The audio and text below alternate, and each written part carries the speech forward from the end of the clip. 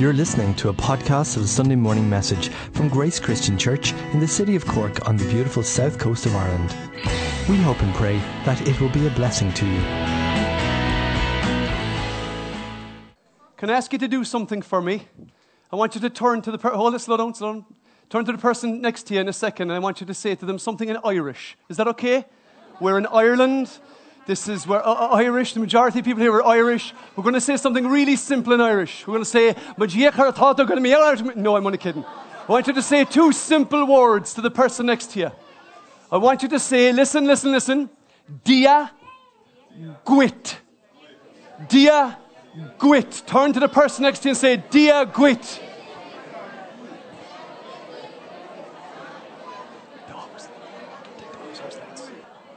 Now, in case you're wondering what you just said to someone and you're not a native Irish speaker, you've just said, God be with you. Amen. Only Tom believes that's something worth saying amen to. God be with you. Amen. You know, at this time of the year, I think back, this is a photograph from my home when I was growing up. At Christmas, it was always just so right. My mother and father would spend hours and hours and hours preparing the room like this. We'd hire in some help. Is this like anybody's home? Out of curiosity, is any? No, John, you're lying. Come out, foul spirit. I don't think anybody here has a home like this. This is a depiction, an illusion of what Christmas should be like. And so often when we fall short of what Christmas should be like, we kind of feel frustrated and we kind of feel let down because we're looking for the perfect Christmas. I am now 49 years of age. I know you thought I was 23, but I'm actually 49.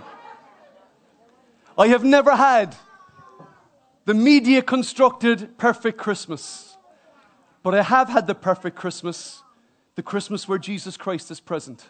Is the perfect Christmas. I want to talk to you about that one. Now, I know you all want to be home for Santa, so we will get you home by midnight, so I won't go on too long.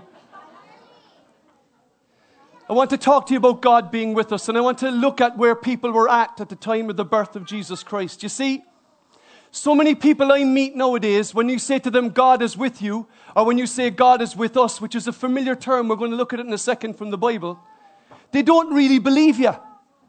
So many people you meet, and there may be some people in this hall now, who actually believe that God is against them. Because when they look at their lives aren't adding up the way that they want their lives to add up. When they look at their circumstances or their circumstances and relationships aren't adding up the way they would want them to add up. When they look at their own bodies, they've got sickness in their bodies and they're struggling. Or they may have issues in home or in work. And a lot of people I meet and I talk to actually think God is against them. He actually wants to become the celestial spoil sport who comes in and ruins their happiness and their lives. Because most people actually have the sense that God kind of interferes in your life. But oh boy, does God interfere in your life. He comes and He blesses your life. Shows you the best way to live. I want to assure you tonight, if you think that God is against you, au contraire, God is with you. If you go back to the time of the birth of Jesus Christ, there was the history of the Israelites. I'm just going to briefly have just a couple of sentences on it. If you look at the history of the Israelites, at the time of the birth of Jesus Christ, they were expecting the Messiah. And when the Messiah came, it would be God being with them. God is going to be with them. We're going to look at the prophecy in a second from Isaiah. But if you actually look at where they were at, they could quite easily argue that God was against them. In actual fact, Isaiah the prophet had said this 700 years earlier. He said this about God's people, the Jews. He said, they rebelled against Him and they grieved His Holy Spirit. So He became their enemy and fought against them. Excuse the typo. I picked it up directly. So He became their enemy and fought against them. There was a time when the Israelites actually had God against them. They were supposed to be the people who had God's presence and God's blessings, but actually God went against them because they went against Him. They abandoned Him and He turned against them. And their history, if you look at around the time of Jesus Christ and you go back, you discover that they were first taken into captivity by the Assyrians, a great empire around the time of Isaiah the prophet who wrote this 700 years before Christ. And then they were taken into captivity by the Babylonians. And then the Persian Empire rose up. And then the Greek Empire under Alexander of Macedon, Alexander the Great, they rose up and they took out the Jews. And then along came the Romans, and they basically had spent the previous 700 years under the jackboot of one of these great empires of the world. So they could easily say, God is not for us, God is against us.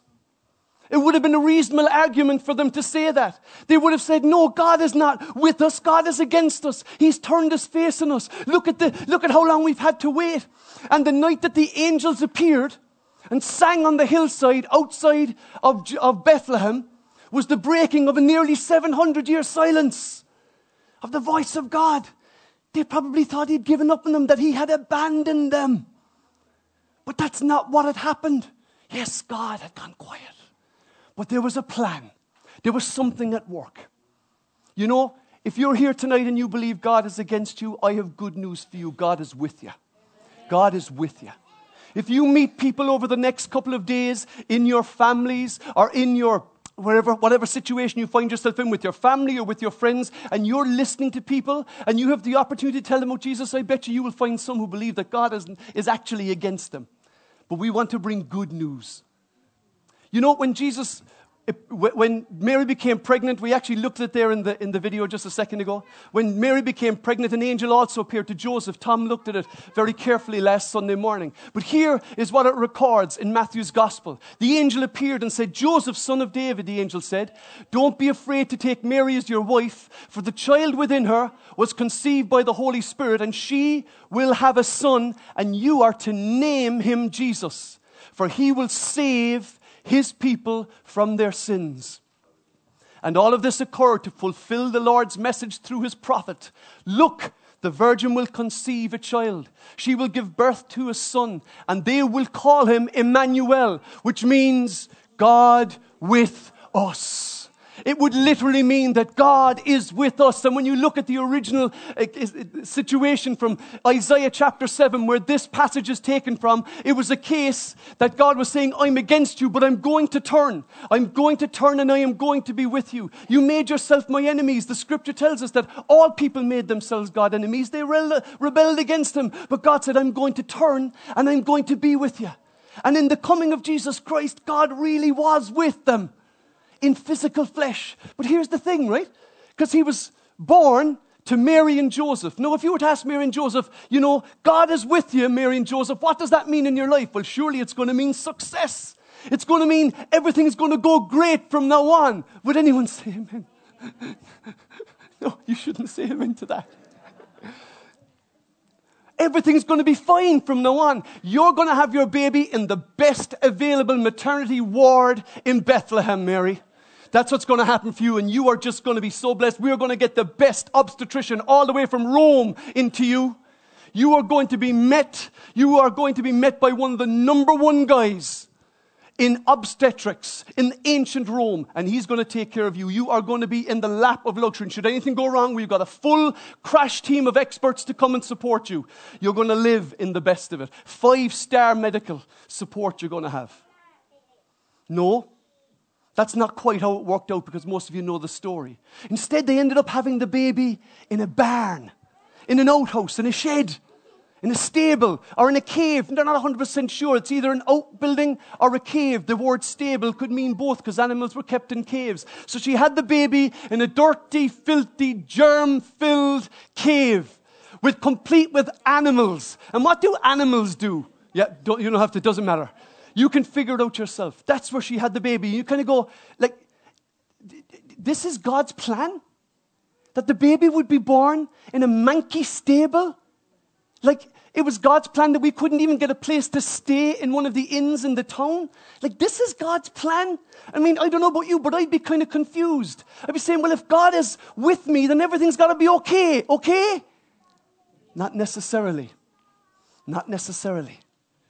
Do you know what? But in the not okayness of it all, God is with you. Even if it's not okay, God is with you. And when Jesus is born, he becomes a man. I don't have to explain the story to you. It's God become man and come to live among us, to live near us, to, as one guy said, move into the neighborhood with us. That's what he did. That's what he became. And because he did that, we now have hope. You see, if Jesus was born in a great palace, we probably wouldn't be able to relate to him. How can you relate to royalty? Come on. Even the royalty didn't relate to the royalty. How could you possibly relate to him? But the fact that he was born in a poor circumstances, in a stable, on the fringe of a town, on the outskirts of society, on the fringes of society, no, we can connect with him. No, we can relate with him. He took on flesh and bone, just like you and I have flesh and bone. But Paul takes it a little bit further. He says, not only is God with us, and I think this is the really, really good news, but for those who trust in him, God is for us. He's not now just in our company, experiencing what we experience. He is now behind us, and he is for us. This is what he writes to the Roman church, and some of them were going through some very difficult circumstances, especially because of their faith. And he talks about how God sent his son to die on our behalf. And then he goes on to say this. He says, and if God is for us, who can be against us? He who did not spare his son, but gave him up for us all. Listen, how will he not also, along with him, graciously give us all things? He will give us all things. What will he give us? All things. If God is for us, who can be against us? And then he goes on to say, does that mean that if we're in trouble or we have trials or difficulties that God doesn't love us anymore? He said that God works out all things for good, for those who love him, according to his perfect plan. God is working out everything for good. If God is for us, who can be against us? What does that mean? It means that regardless of where you're at today, tonight, now you may have the perfect Christmas and have the Christmas tree that we had at the start. Or your life may more resemble the dirty, filthy stable with the manky manger and the not too pleasant surroundings. I don't know which of your circumstances this is closer to your situation, but I know this, that if you surrender to him, if you turn your heart towards him, not only will God be with you, but he will be for you. Amen. He will come behind you in every circumstance. He will let his presence dwell with you in every difficulty and in every trial. And in some you will be delivered, and in others you will be changed. And in other situations the situation will change. But I know this, if God is for you, who can be against you? Can I ask you to stand and pray for a second? Let's just stand and pray. You see, you're going to meet people, and you're going to have conversations over the next few days. And in those few days, you are going to have conversations with those who believe and love the Lord and those who don't. And that's fine. That's to be expected. Can I just say to you that when you go into those conversations and whatever you're going into face over the next few days, can I ask us that we would pray two things? One, that we would have the strength and the courage to speak of the God who is with us. Amen? Amen. This is good news that Jesus Christ is with us. And can I just pray also that we would remember that whatever situation we face, God is not against you. God is for you. And if God is for you, who can be against you? Will we lift our hands in prayer for a moment? Let's just pray. Can I invite you to bow your heads just for a second? And let's just pray. Lord, I know there are some here tonight who feel as though their lives, as the way they're working out, they feel as though you are against them, Lord. As though you have somehow turned your back, as though you have somehow turned away from them, Lord. Lord, I pray tonight that any who are in that situation tonight and their hearts are in their minds, anybody who even doesn't know you, Lord, to whom you're a distant fog, Lord, I pray that you would reveal yourself to them as God with us tonight, Lord. Lord, I pray for every conversation that we are in. Lord, if you give us the opportunity, Lord, like you said in the Great Commission at the end of Matthew's Gospel, that you said you will be with us even to the end of the age. To the very last day, you will always be with us. Lord, I pray that when we go into our lives, whatever we face when we go out the door here tonight, whatever we face as we go in, whatever we go into over the next few days, Lord, I pray that we would remember that God is for us, not against us. And Lord, I pray that when we face and encounter difficulties, trials, temptations, Lord, we would remember that if God is for us, who can be against us? Praise God. Let's take our seats, guys. God bless you. Hold on to that in your hearts, that God is with you and God is for you and God is not against you. We're going to do another carol now. We're going to do the carol, Joy to the World, the Lord is come. We're going to invite the band up. Let's come up here, guys. You know the carol, it's a familiar old one. Joy to the world, the Lord is come. Let earth receive her King. Let every heart prepare in room. Let heaven and nature sing. And you know, when Mary and Joseph went to Bethlehem, as the story is accounted, there wasn't any room for them. There wasn't any room, so they had to go into a corner. Can I just say, I hope that nobody here has no room for Jesus. I hope that everyone here makes room in their hearts, in their lives, in their heads, and in their schedules for Jesus Christ over this coming season. Can we stand and sing, Joy to the World?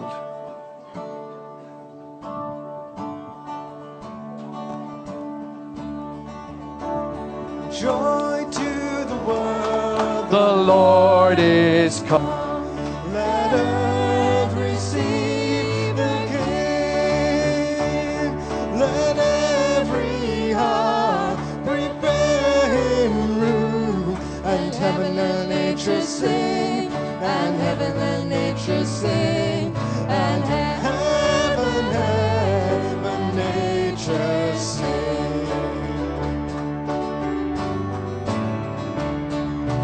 Joy to the world, the Savior reigns.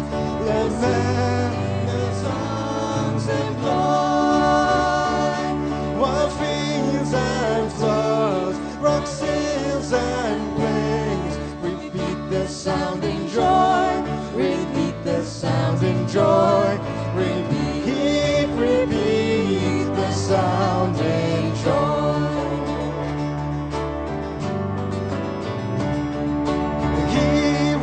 The world with truth and grace, and makes the nations prove the glories of his righteousness, and wonders of his love, and wonders of his love, and wonders of his love. He rules the world.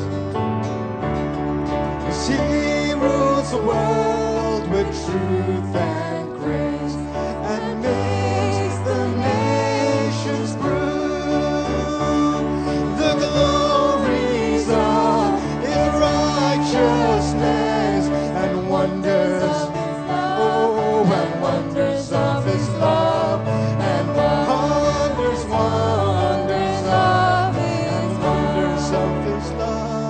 and wonders of his love, and wonders of his love. So it's 6:25, and you're all eager to go. But before we do, we've got one carol left.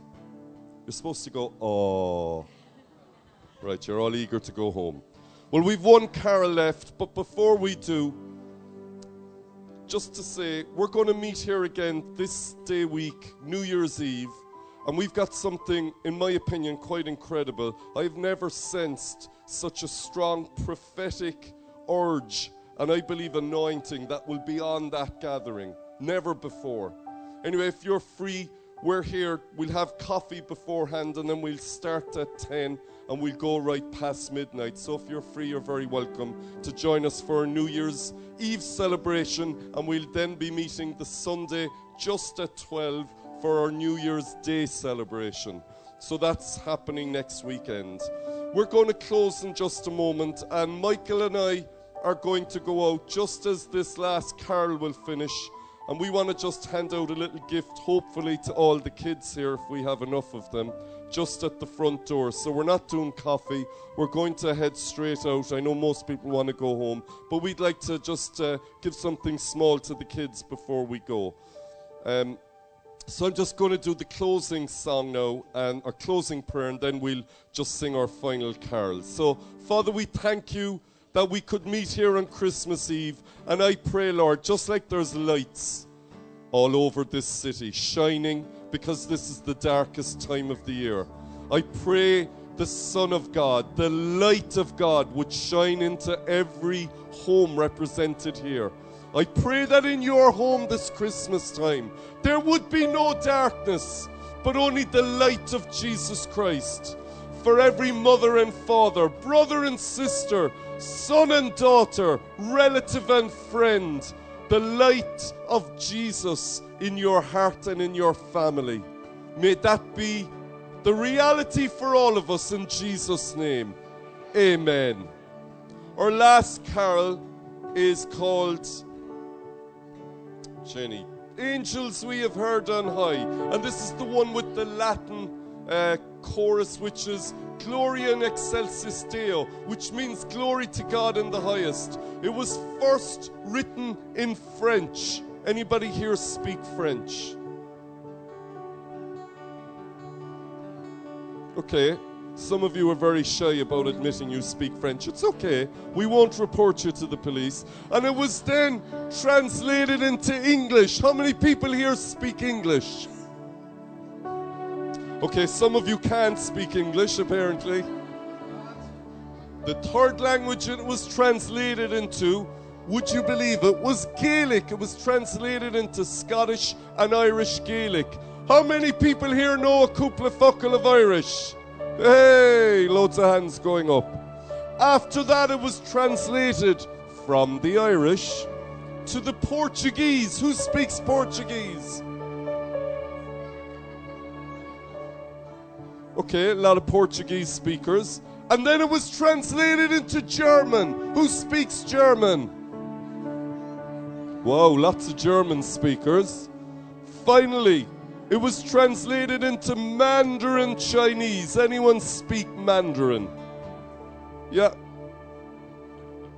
We've got one or two. In other words, guys, God's word goes into every tribe and every tongue. So whatever your native language is, we're going to sing it in English because that's the main language here. But may you know God's glory in the highest in your life. And may this Christmas time really be a glorious time for you. So this is our last carol. Sing it with all your heart.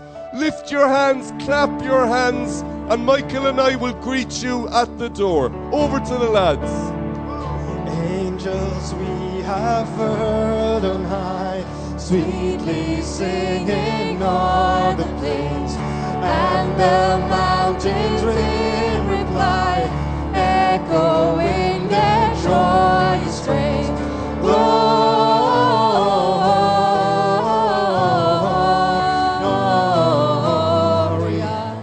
in excelsis Deo. Gloria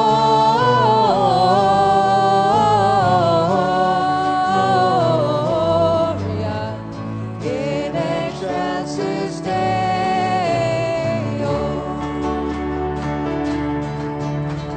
Shepherds, why this jubilee? Why your joyous strains prolong? What the gladsome tidings be, which inspire your heavenly song? Gloria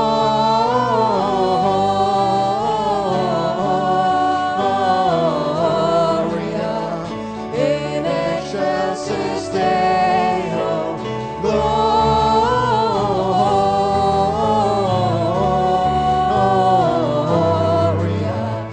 in excelsis Deo.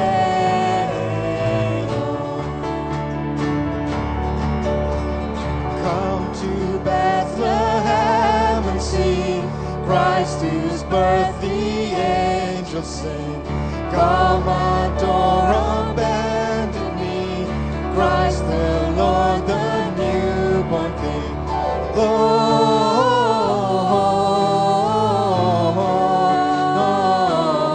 Gloria in excelsis Deo. Gloria